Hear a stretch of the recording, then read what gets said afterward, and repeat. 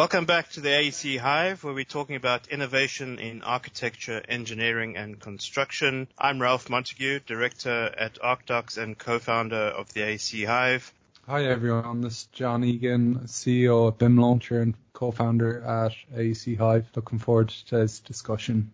We're very excited today to be joined by Amanda Wachendorf, who's the Customer Success Lead at Eagle Point Software. Amanda, we look forward to an exciting conversation about one of my favorite topics, which is competency in the AEC sector. And maybe just to get things started, you might give us a little bit of introduction to yourself and to Eagle Point, and then we could take it from there.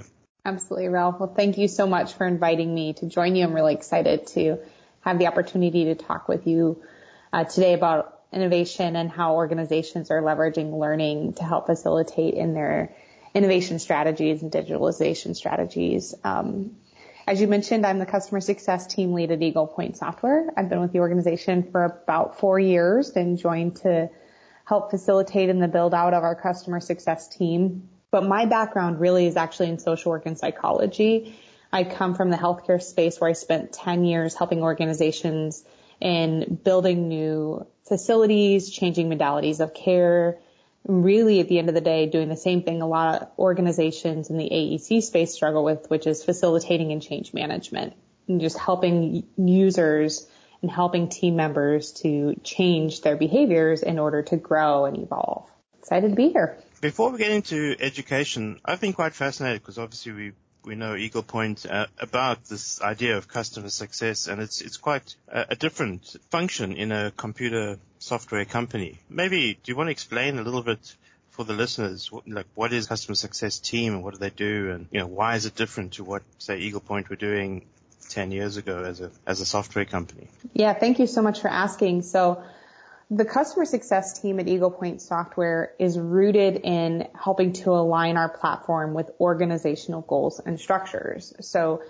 as any firm knows, when you purchase a new software platform, the biggest hurdle that teams encounter is getting people to use it, is getting people to log in and actually leverage the new software that you've purchased. And that goes well beyond, the deployment and customization and just rollout of a software platform, but goes really deeply into messaging, getting alignment across the organization, creating motivation and drive to log in. And so what our customer success team members do is, first of all, none of them come from the software space, which is really just an interesting thing to think about. All of them come from backgrounds where they've helped organizations with change management strategies or helped clients with change management and project management strategies. So they do a lot of conversation with clients around things like organizational structure, internal goals, messaging, pathways for communication, and all of it ties back to helping organizations get value out of their purchase by making sure that it's rolled out in a way that's in alignment with company culture. So rather than just saying, here's your platform, we'll see you in a year when it's time for renewal, everything's up and running, it's really more of a comprehensive partnership throughout the life of a subscription to make sure that the platform is getting utilization and creating value. It's a partnership is really what it is. It's very cool. I think it's a great idea, and I think it would be nice if many software companies did that, because that's often the problem with most software is you're given the software and figure it out yourself and see if you get any value from it. Exactly.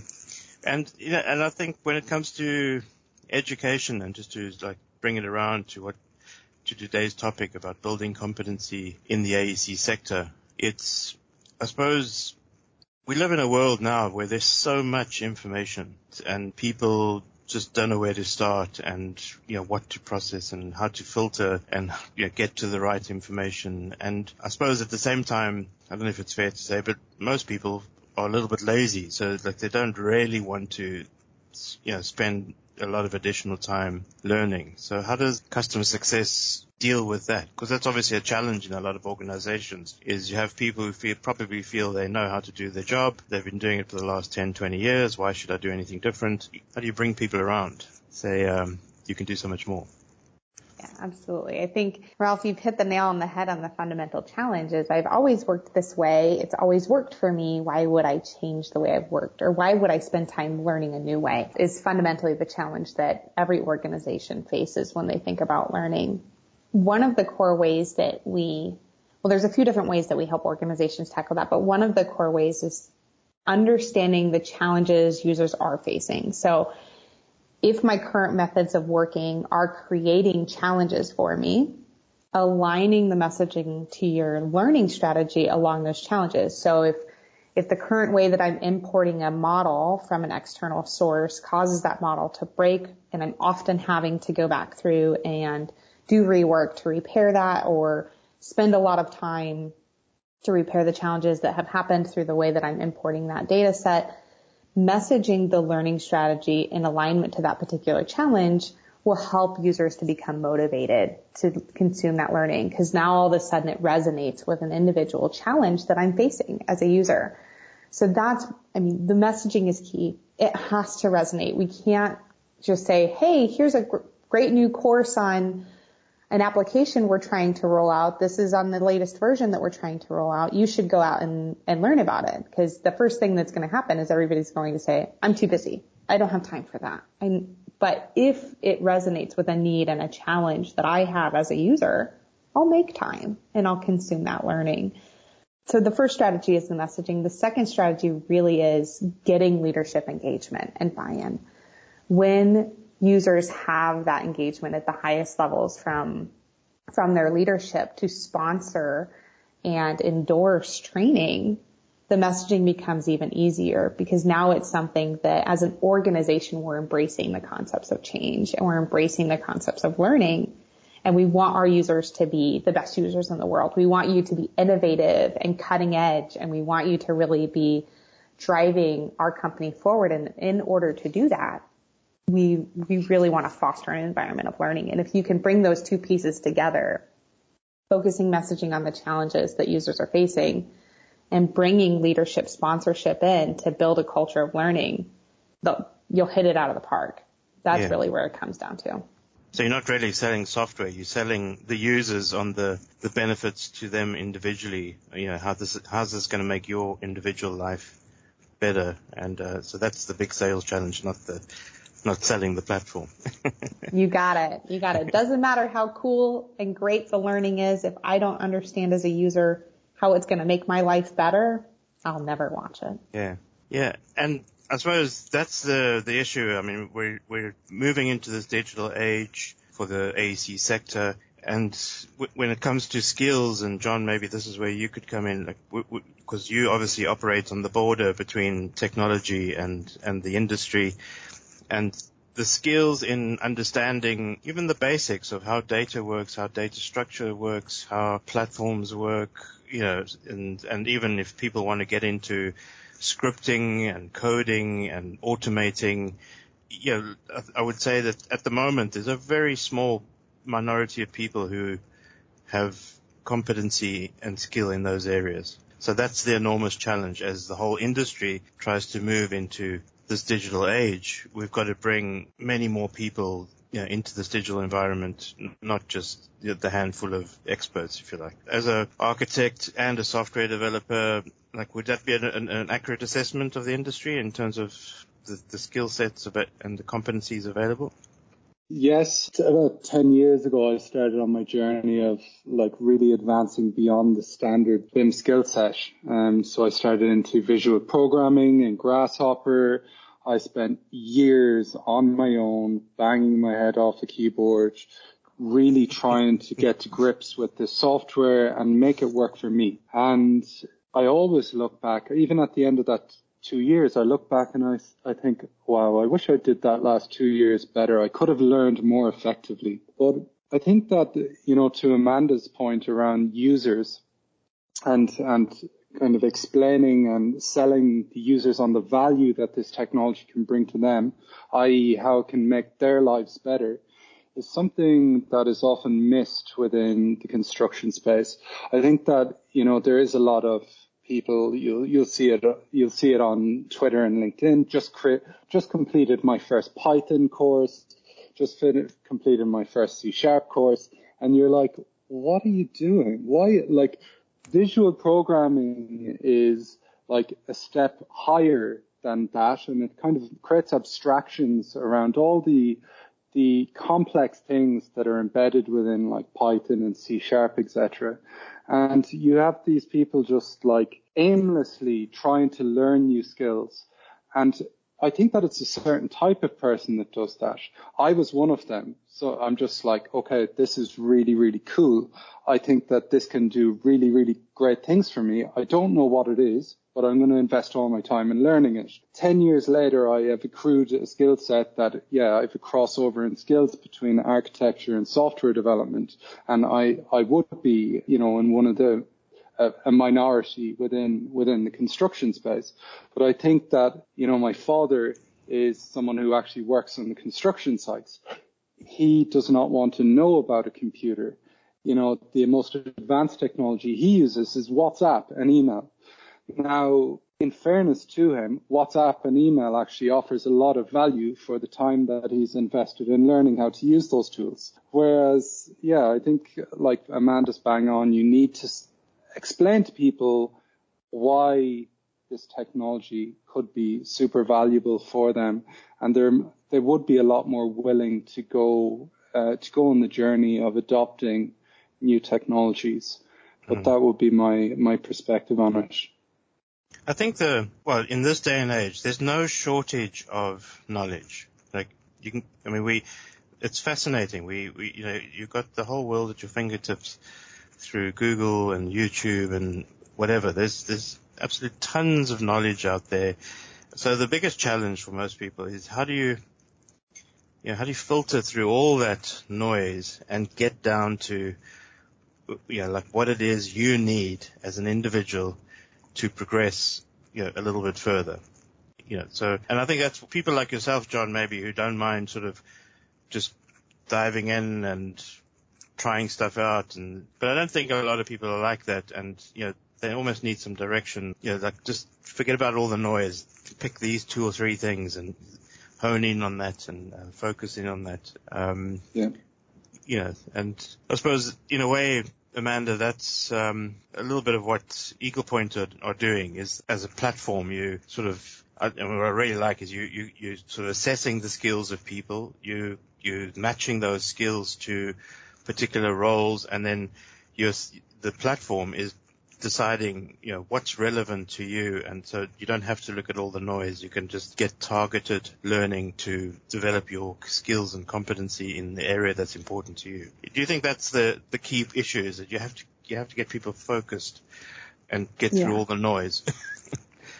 Yeah, the noise is definitely a challenge. And even if you think about Google and YouTube and users going out there to get a solution, sometimes it's not the right solution and you end up doing more damage than good. But when it comes to organizations and driving users into the right learning for them, assessing users and understanding where their skill gaps are is a really good first step, right? Because then you can understand where an individual user needs to increase their skill set and target training straight into that, so they're not spending time learning for the sake of learning. That's something we talk a lot about in customer success and helping organizations understand a learning strategy that's not going to be mundane and that's not going to frustrate users. Users can't learn for the sake of learning. It has to be pointed at something. So pointed at my skill gaps is a really good circumstance to help users consume learning, because now I know these are the areas I'm weak. I didn't know I was weak in those areas because we're humans. We don't know what we don't know until somebody tells us. And so consuming learning specifically in my skill gaps is key. And to speak a little bit to what you were saying, John, in relationship to wanting to increase my skill set, wanting to learn something new, but not really knowing where to start, having a good understanding of skill sets for your organizational roles, what skills you want users to have as they move up within your organization, and then being able to tie learning into that is incredibly helpful, because then as a user comes into their annual review with their manager and they say, I want to move up, I want a new challenge, the manager can say, okay, the next role forward needs to have these skills. To achieve these skills, here is your learning. And that way users can continue to grow their career. They can continue to move forward, but it's transparent. It's not this big mystery of why did my colleague get promoted and I didn't. It's transparent. It's easy. And it again helps users motivate on how they increase their skill set because now I can tie it to my career. And that's an easy message to give. Yeah. With that, when we talk about learning and how people learn, I mean, I can't remember the stats, but I mean, you remember something like 5% of what you hear, maybe 10% of what you see, and I can't remember the figures, but I mean, the way people actually learn to the point that a skill becomes a competency within their set is more than just listening to other people telling you stuff. Much more. I mean, you have to listen, you have to see, but then you also have to try it and make mistakes and I think that's the way people learn.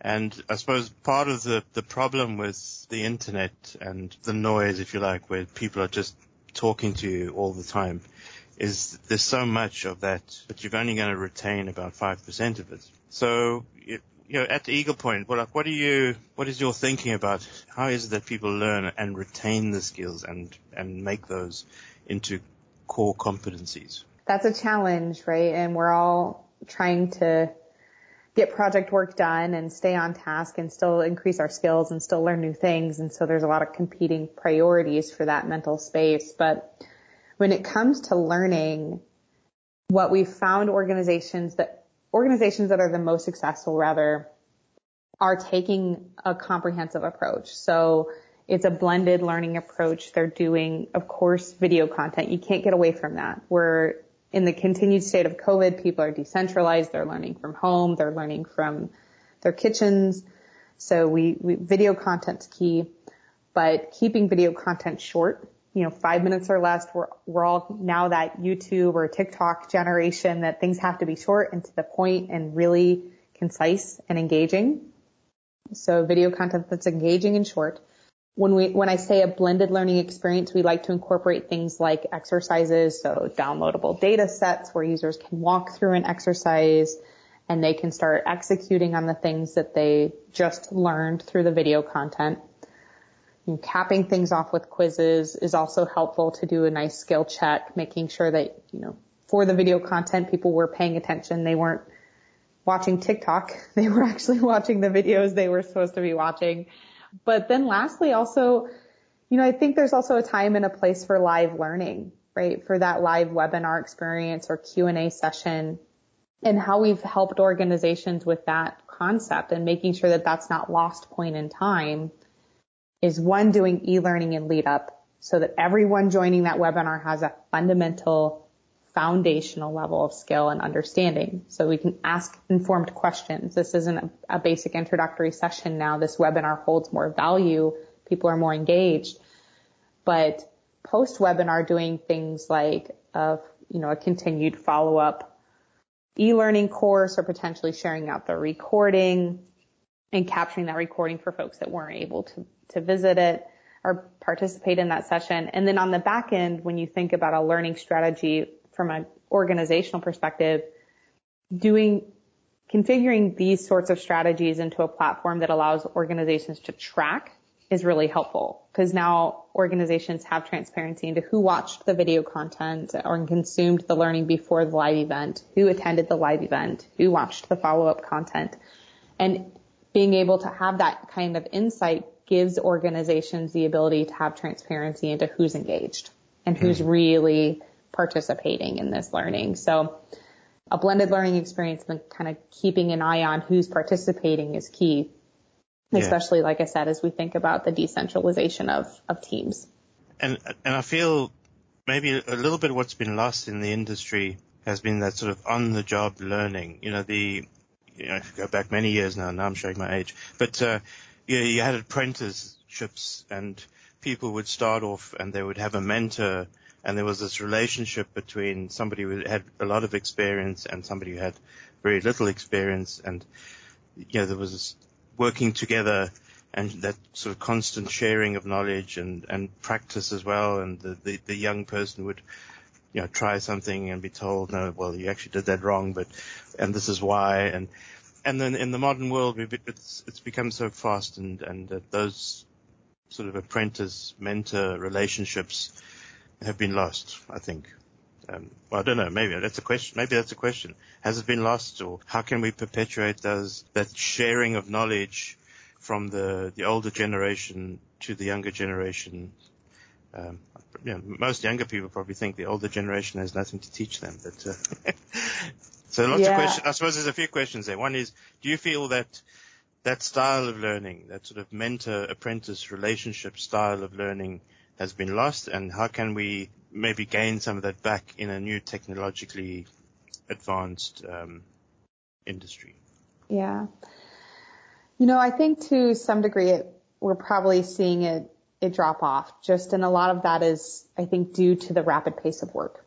Those experts that would have spent time mentoring users and really sitting down and sitting with a new team member and coaching them, they're 100% on project work. These guys are busy. They're really being asked to do a lot of things. So that mentorship role takes time. Yeah, you're competing with billable hours, exactly. So that mentorship role takes time. So certainly I think we're seeing a decrease in that, just with the competitive nature of where do these people spend their time. One of the ways that we're seeing organizations shift is those subject matter experts, those people that used to be mentors to one or two or some small number of users, rather than them spending time mentoring one or two or a small number of users, having them spend a little bit of that time documenting their knowledge.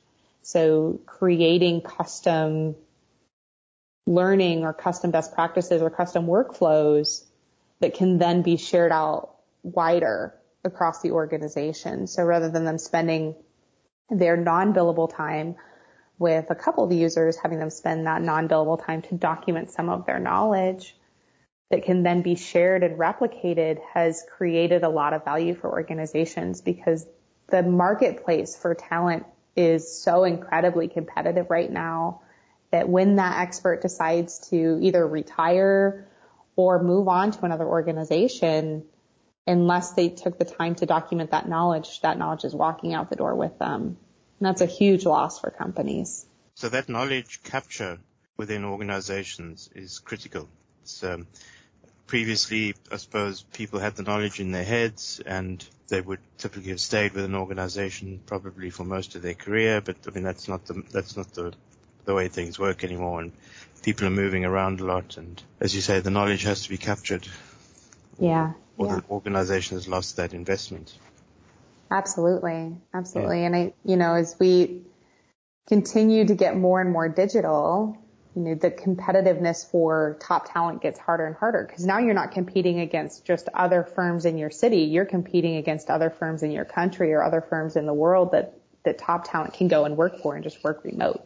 So capturing that knowledge and giving them also the opportunity to share that for a lot of those super users creates that validation and that sense of worth and that acknowledgement that they're looking for. So not only are you seeking to capture that knowledge from them in order to share it with your firm, but you're also wanting to engage them and keep them at your firm and help them to understand how valuable they are.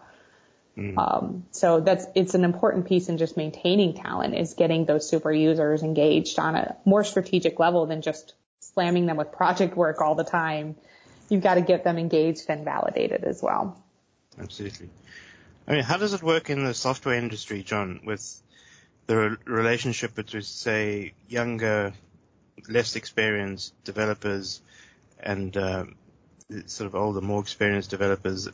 I know I don't know a lot about software, but the way code is developed, you break off a branch in GitHub, and a younger person could be trying something out without the threat of destroying the whole software program, and a senior person could then go and review that code and before it gets fed back into the overall program. So there's a lot of interesting where technology is sort of assisting that apprenticeship, mentorship relationship without the threat of, let's say, breaking the overall code, where, and I think that's the way it used to work in project sites in construction. You'd have a lot of young people on site, and they'd be given small tasks to do where there was less threat. I mean, if they didn't complete the task correctly, it could be corrected. It wasn't going to destroy the project or, do anything significant. And that's how they learned, So what can AEC learn from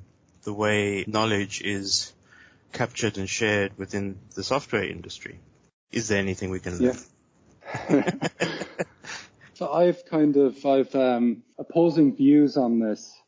I have gone from enforcing, or not enforcing, I think it's the wrong word, but within my organization, I've gone from an approach where we document everything.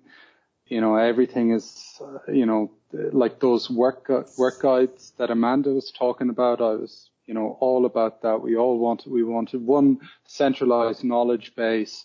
And what we found was, as soon as the knowledge was imparted, it was out of date, because no more than you asking me this question, Ralph, I'm using this as an opportunity to grow my thought process on the topic. What can the AEC industry learn from software development? I haven't actually posed that question to myself before, but interestingly, the answer is, I suppose, fresh in my head, because we had this conversation today with the team, and what we were trying to do was understand how we could make architectural changes to our software, how we could replace different components of it, how we could refactor the code base and ensure that it's still delivered on its purpose. And how it was established amongst the team that how that would be possible is by writing tests. And tests would be wrapping individual components. So we would be testing the purpose and how that code actually worked during its runtime. And we could essentially take that piece of code, give it to a junior if that was what we wanted to do with it. He could refactor it, change it, do what he wanted to it. And as long as it passed the test at the end of the day, we knew it worked and was safe to integrate or pull into the code base. Interestingly, you've two different types of testing in software development. You've unit tests, which are testing individual pieces of the code base, and then you've integration tests, which is the end-to-end testing, ensuring that the software does what it's supposed to do for the customer. What you can take from that, you tell me. Well, testing, I suppose. Testing, yeah. Yeah, so don't just take junior people without skills and throw them into a task to fail. Don't set people up to fail, set them up to succeed. And check success. I think that's where the testing is see how people are doing. So, I think that would be my experience of the AEC sector is, firstly, the industry is operating on such a low margin that the idea of investing money and time into the development of people is quite a foreign idea. So that's not to say that the companies don't do it, but they probably don't do it as much as other sectors. They're not as investing as much time and as much money. And I think that's purely a result of the low margins that companies are operating on, that the amount of free time or free profits or to invest in R&D and development of staff is quite low compared to other sectors. And it's kind of a chicken and egg thing, because if the industry was more productive, then they would probably be more profitable and they would have more time and more money to invest in further development, which would then make them more productive again. And, they would get into a positive cycle. And by not investing in people's development and time, they go into a negative cycle because they become less productive. People are, resentful, maybe even of how the company or the industry is treating them, and therefore they're not putting their best effort. So, and when the company becomes less productive, they make less profits, and, so I think it's this positive cycle and negative cycle that's operating. And it's very difficult, I suppose, when you're in the negative cycle to turn it around. Fortunately, there's many good companies in the industry that have recognized the importance of people, and particularly in this day and age when there's such a shortage of skills in the sector, people are beginning to realize if we don't look after our people, we're really going to be screwed as companies, excuse the word. And, but that's probably the best word to describe. Yeah. So it's great to see that the AEC sector are seeing that, and there's a renewed interest in looking after people and bringing people up through the ranks. But I still think a lot of companies are struggling on how to do that. You've actually raised a good point there, Ralph. And one thing that I think that the software, or in particular my team, one thing that I've observed is that the team members like to do things right as opposed to rushed. And when they're doing things right, they're learning, they're, really building on their knowledge on how to do things right. And also that level of right is embedded within the software as well. So you have the right abstractions, the right design or architectures within the software is chosen because the time has been taken to really invest in the design. What I found my team and the software developers don't like is rushing, having to push together components of software without proper testing and consideration. And then ultimately what we call in the software industry is you build technical debt, and you have to work with this technical debt moving forward. So me as a leader within my organization, what I'm continuously doing is trying to balance the needs of the business, i.e., we need to build a new integration that moves data between this software, this tool within this software, and this tool in this software. And this customer needs it in 8 weeks, let's say. I'm saying to my team, okay, what do you think we can do it in? And they're saying, well, if we do it right, it could take 12 weeks. If we do it rushed, it could take 6. And I'm trying to balance the needs of my customer and my team to get that right balance on the right level of investment in learning and doing it right, and the right level of, by my customer as well. So it's tricky, yeah. I think Eagle Point are an interesting company for this discussion because Eagle Point started as a software company. So software development, creating add-ons and plugins. So, I mean, you've been in that business for 20 years or more maybe. And 35 now, or greater than 35.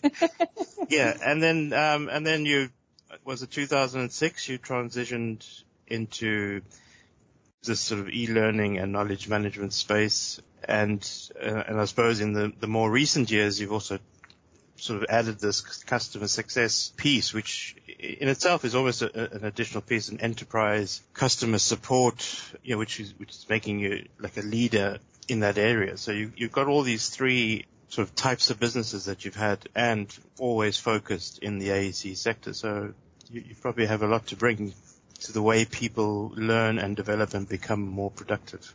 Ralph, coming back to what you were saying, and to also piggyback on what John was saying in relationship to how organizations also make time and make money for training, it all comes down to where organizations want to pay. I mean, if you want to pay on the front end to help your team be efficient and effective and knowledgeable, then it comes down to your learning strategy and making that strategic. If organizations choose not to invest that way, which many don't, and that's fine, and every business is different, but then they have to understand that they're going to pay in another way. They're going to pay in rework, they're going to pay in things breaking, they're going to pay in team members leaving and having to recruit, and inevitably when they recruit and onboard new team members, the time it takes to onboard. So when you think about a learning strategy, a lot of times the conversation we're having at a leadership level is where is the organization currently losing money? Where are we losing efficiency? If a lot of times that efficiency lost is in project rework and project errors, and people leaving, just people wanting a clear and concise path forward and how they can be supported by an organization is now so much more important. I talk to a lot of leadership team members that say, well, when I started out and you wanted to learn something new, you did it on nights and weekends when you were at home. That wasn't part of your job. When you came to work, you worked on project work.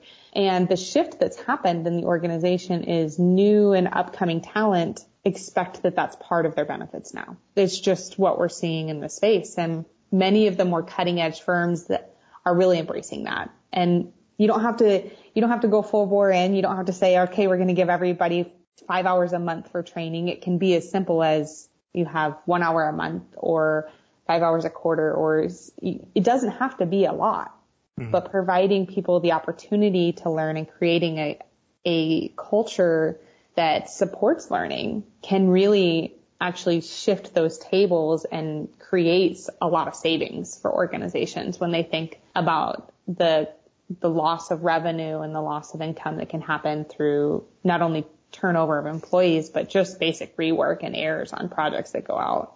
And how do you think technology, because, well, obviously Eagle Point have a technology that's supporting the building competency and educating people, because I think for a lot of owners of businesses and managers and things, that they probably agree with everything we're saying. Yes, of course, we need to help people. We need to bring people up. We got to become more productive. Like, I don't think anybody would disagree with those things, but I would imagine that for a lot of business leaders and managers, they're thinking, that's going to be extra work for me because I've got to now determine for each of my staff what their skill gaps are. I've got to go and monitor that they're actually doing or progressing. And, so now suddenly I'm busy enough as it is, and I've got all this extra work to do, to try and help staff. And so I think, the interesting thing about Eagle Point is you're saying, well, the technology can do a lot of that for you so that that management of the progression, the path that you described there, the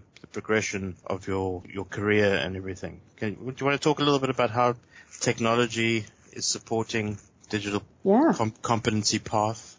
Yeah, absolutely. I think, firms have to rely on technology to be effective here. If you want to build a digital competency and skills matrix in Excel, you're going to really spend a lot of time doing that. So there's got to be some automation and some technology to back that up.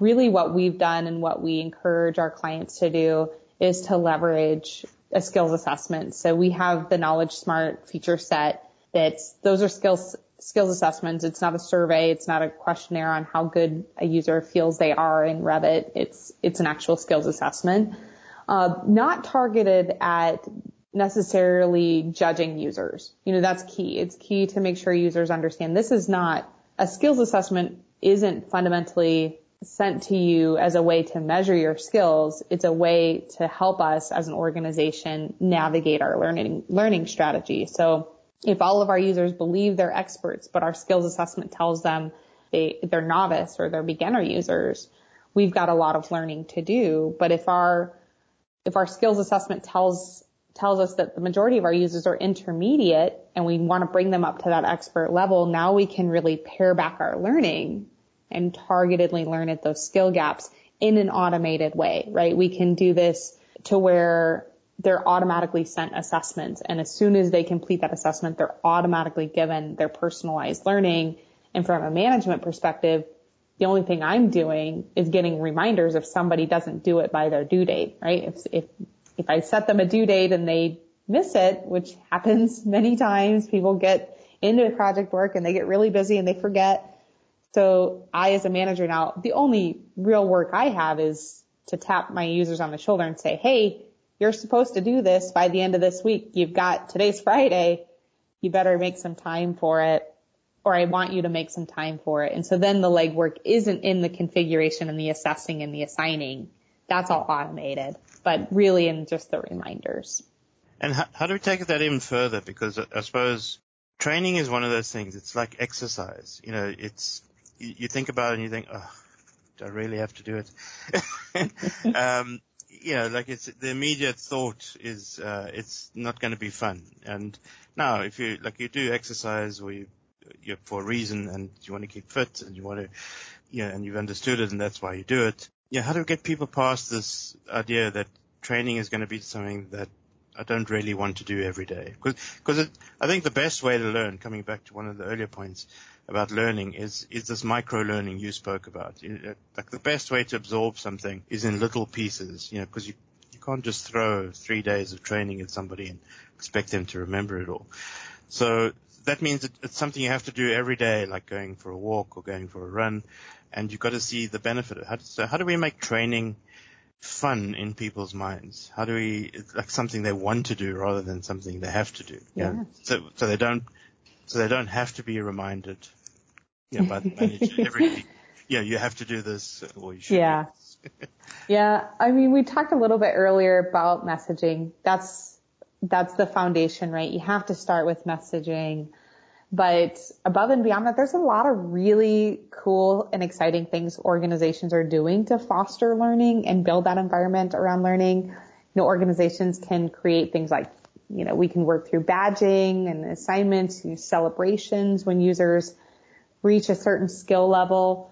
There's a lot of incentive around just recognition. There's, in the past, there's been a lot of organizations that will do things like incentive plans. So, at the end of the month, whoever has done the most learning gets a gift card to Amazon or gets free lunch or gets some extra PTO. Those are always fun and exciting.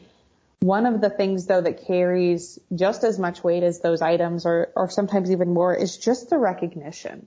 It's just creating a leaderboard, or users appreciate the opportunity to be recognized for their efforts. And so doing that in some sort of game or some sort of leaderboard or something that allows them to really get recognition in a fun and exciting way can absolutely help them to engage with the learning a little bit better. Another opportunity, though, lastly, to kind of round this out a little bit, is just engaging learning content into project work. There are times where you are 100% billable and you just can't stop. And that is the reality of the space that we live in. And, nobody within our firm or nobody within our customer success operates in the understanding that everybody's going to be given time for learning. So what we're encouraging organizations to do, what we've done and what we're hoping to see more of is ingrain learning into project work through just relevant population of learning. So, for instance, having an integration into the design tools is something we do. And so I, as an architect, when I'm working within Revit and running commands within that platform, can have a little tool generating for me. Oh, you just run this command. If you need additional help, here's a quick video. And that video is 5 minutes or less to give me just the information I need when I need it so that I can keep productive and keep working. So really not pulling people completely out of production for learning is also another opportunity. Which is almost coming back to that idea of the apprenticeship or the mentorship. So it's, as you're doing your job, somebody's on your shoulder, the back of your shoulder, sort of telling you, you can do this, you can do that. And which is a great way to learn. Again, it's about consistency of time each day rather than the big, 3 days training a year course. It's about doing a few minutes every day. It's like going for a walk every day. That's what is probably the best way to learn. Yeah, you got it. And that also helps foster repetition. Like you said, Ralph, if you go off to a 3-day training, you're just not going to remember everything because chances are you're not going to use it for some time. And then we have that inevitable skills and knowledge loss as time passes and it's not being put to use. So doing it a little bit every day allows for better repetition and better just ingraining of that knowledge overall. What we've tried to do in ArcDocs to create a little bit of fun around the continuous learning, because obviously for our organization, continuous learning is critical to what we do. I mean, everybody who works at ArcDocs has to be at an expert level. And so we created a sort of daily quiz so each day the technology is sending out, a couple of questions for people. It's only taking a few minutes for them to answer, and out of that, it's creating a leaderboard so people can see where they are compared to others and a little bit of friendly competition just to keep people on their toes, I suppose. But it's not, as I said, it's only a few minutes a day. And then we've also implemented the monthly skills assessment on a different topic. So we've gone through all the content and we've established what it is we need people to know about, and we've divided it up in over a year. And so we pick a topic each month. People do an assessment. The assessment automatically assigns them into some upskilling within the platform. So just to make a little bit of fun. It's been interesting. That gamification of something which most people would see as negative, trying to make it a bit of fun. Yeah, it's interesting. Generally when we've really taken the time and implemented some gamification into a learning strategy, it's amazing the level of competitiveness people have, and they get really excited and they want to stay on the top of that leaderboard, or they want to stay in the top 5. And the second they drop off, all of a sudden you see their learning start ticking back up again. And it has to be a balance, right? You can't spend all of your time learning. You can't be 100% in learning, but just coming back to the messaging piece, if they understand the time and expectations on learning, you really can create an environment that's both fun and holistically based around learning. And I think you mentioned the point of the recognition, because a lot of people might be in bigger organizations in particular. You might be just sitting in a corner, and sometimes you might feel like you're just a number on the payroll, but suddenly you're getting recognized for the effort you've put in to advance your skills, by the company, by a manager, and it's pretty important for people to feel that they're recognized and appreciated. Yeah. Yep, absolutely. Great things happening, John. Can you learn anything from the AC industry? To be honest with you, I'm not that involved with companies within the AEC industry and their internal workings. You're talking about staff within the AEC or within organizations that operate in the AEC sectors, whereas I'm operating a software company on the fringes of the AEC sectors. We happen to be very passionate about the construction space, and we take all the opportunities that we can to speak with people in organizations that are working in AEC sectors, but we don't actually get an appreciation for the internal cultures and the learning mechanisms that are put in place within organizations. So if any of the listeners out there think that I've added value in this conversation and I think that I could add value for their organization, I'd love to hear, and I'd love to have a chat about that. So I'll leave it on that note. I was thinking about that earlier, that it's probably one of the first sectors that have been doing remote working forever, because every project is on a different site, and you can have a large organization, but it's spread across 50, 60 different sites. And so the whole idea of remote working has always been there. And now that technology supports remote working, I think one of the downfalls of that was teams on a particular site wouldn't be connected to the knowledge that the overall organization had. And so, one team could be doing something on one site and doing something completely different on another side, and they wouldn't be learning from each other. So they wouldn't even be learning from their mistakes or the great things, anything they learned or any great thing they discovered. That learning would be almost left with just that individual team. So technology has suddenly allowed all that knowledge to flow back and forth from head office to each of the sites through the internet. And the AEC sector has been ready for that. I think for those who've embraced the remote working and the remote knowledge sharing, I think the AEC sector can help. We have a lot to learn. Yeah.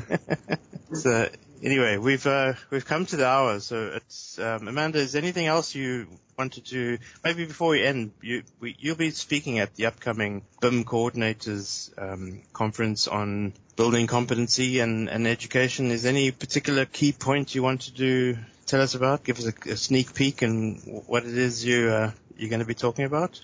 Well, I think, Ralph, a lot of the concepts that we've talked about today, I plan to speak on more at that point in time. When you think about this conversation today, we started off with the concepts related to change management and how organizations just navigate the challenges related to implementing software, but translating those sorts of strategies into a learning plan and a learning strategy organizationally makes a lot of sense. So we'll talk more about things like key stakeholders, rollout challenges, and how to overcome them, and also messaging and how that can help further adoption, not only of learning strategies, but at the end of the day, of key softwares. Then that's what generates revenue for firms, and that's what generates positive ROI for them. It's not learning for learning, but it's learning to create that ROI and that positive revenue stream. So yeah, I'm excited. I think it's going to be a great event, Ralph. I've been watching excitedly as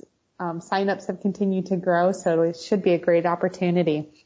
Yeah, I'm excited about it. And particularly this topic of building competency, because if you talk to any leader within the AEC sector, the number one challenge they're all facing is a skills shortage. And I mean, the reality is you're not going to solve that shortage by hiring in people because there's a shortage. There's nobody to hire. So yeah, like the key solution to that problem is to look at your current staff and say, well, how can we upskill or build competency within our organization and become more productive with what we have rather than trying to, buy in skills. Exactly. So I think that will be a key solution to many people's problems. Well, it's a solution for many things. Like better productivity means better profitability, more competitiveness, better quality. Like it's just the better productivity is the answer to so many of the challenges that the AEC sector is facing, including the skill shortage problem. So yeah, I'm excited about that topic being included in the conference. So anyway, John, any final comments, questions, or? Nothing from me. Thanks, Ralph. Only obviously to thank Amanda for her time. It's been really enjoyable listening to you share your wisdom about learning competencies in AEC. Yeah. Well, thank you so much again for inviting me. It was my pleasure, and I'm excited to continue to work with your team there, Ralph. And yeah, it's been my honor. Thank you. And thank you from my side as well, Amanda. It was a great discussion. You always know it's a good discussion when the time goes so quickly, and could probably say so much more. But we look forward to the conversation carrying on at the conference. And so thanks for your time, and we'll talk again. Thank you.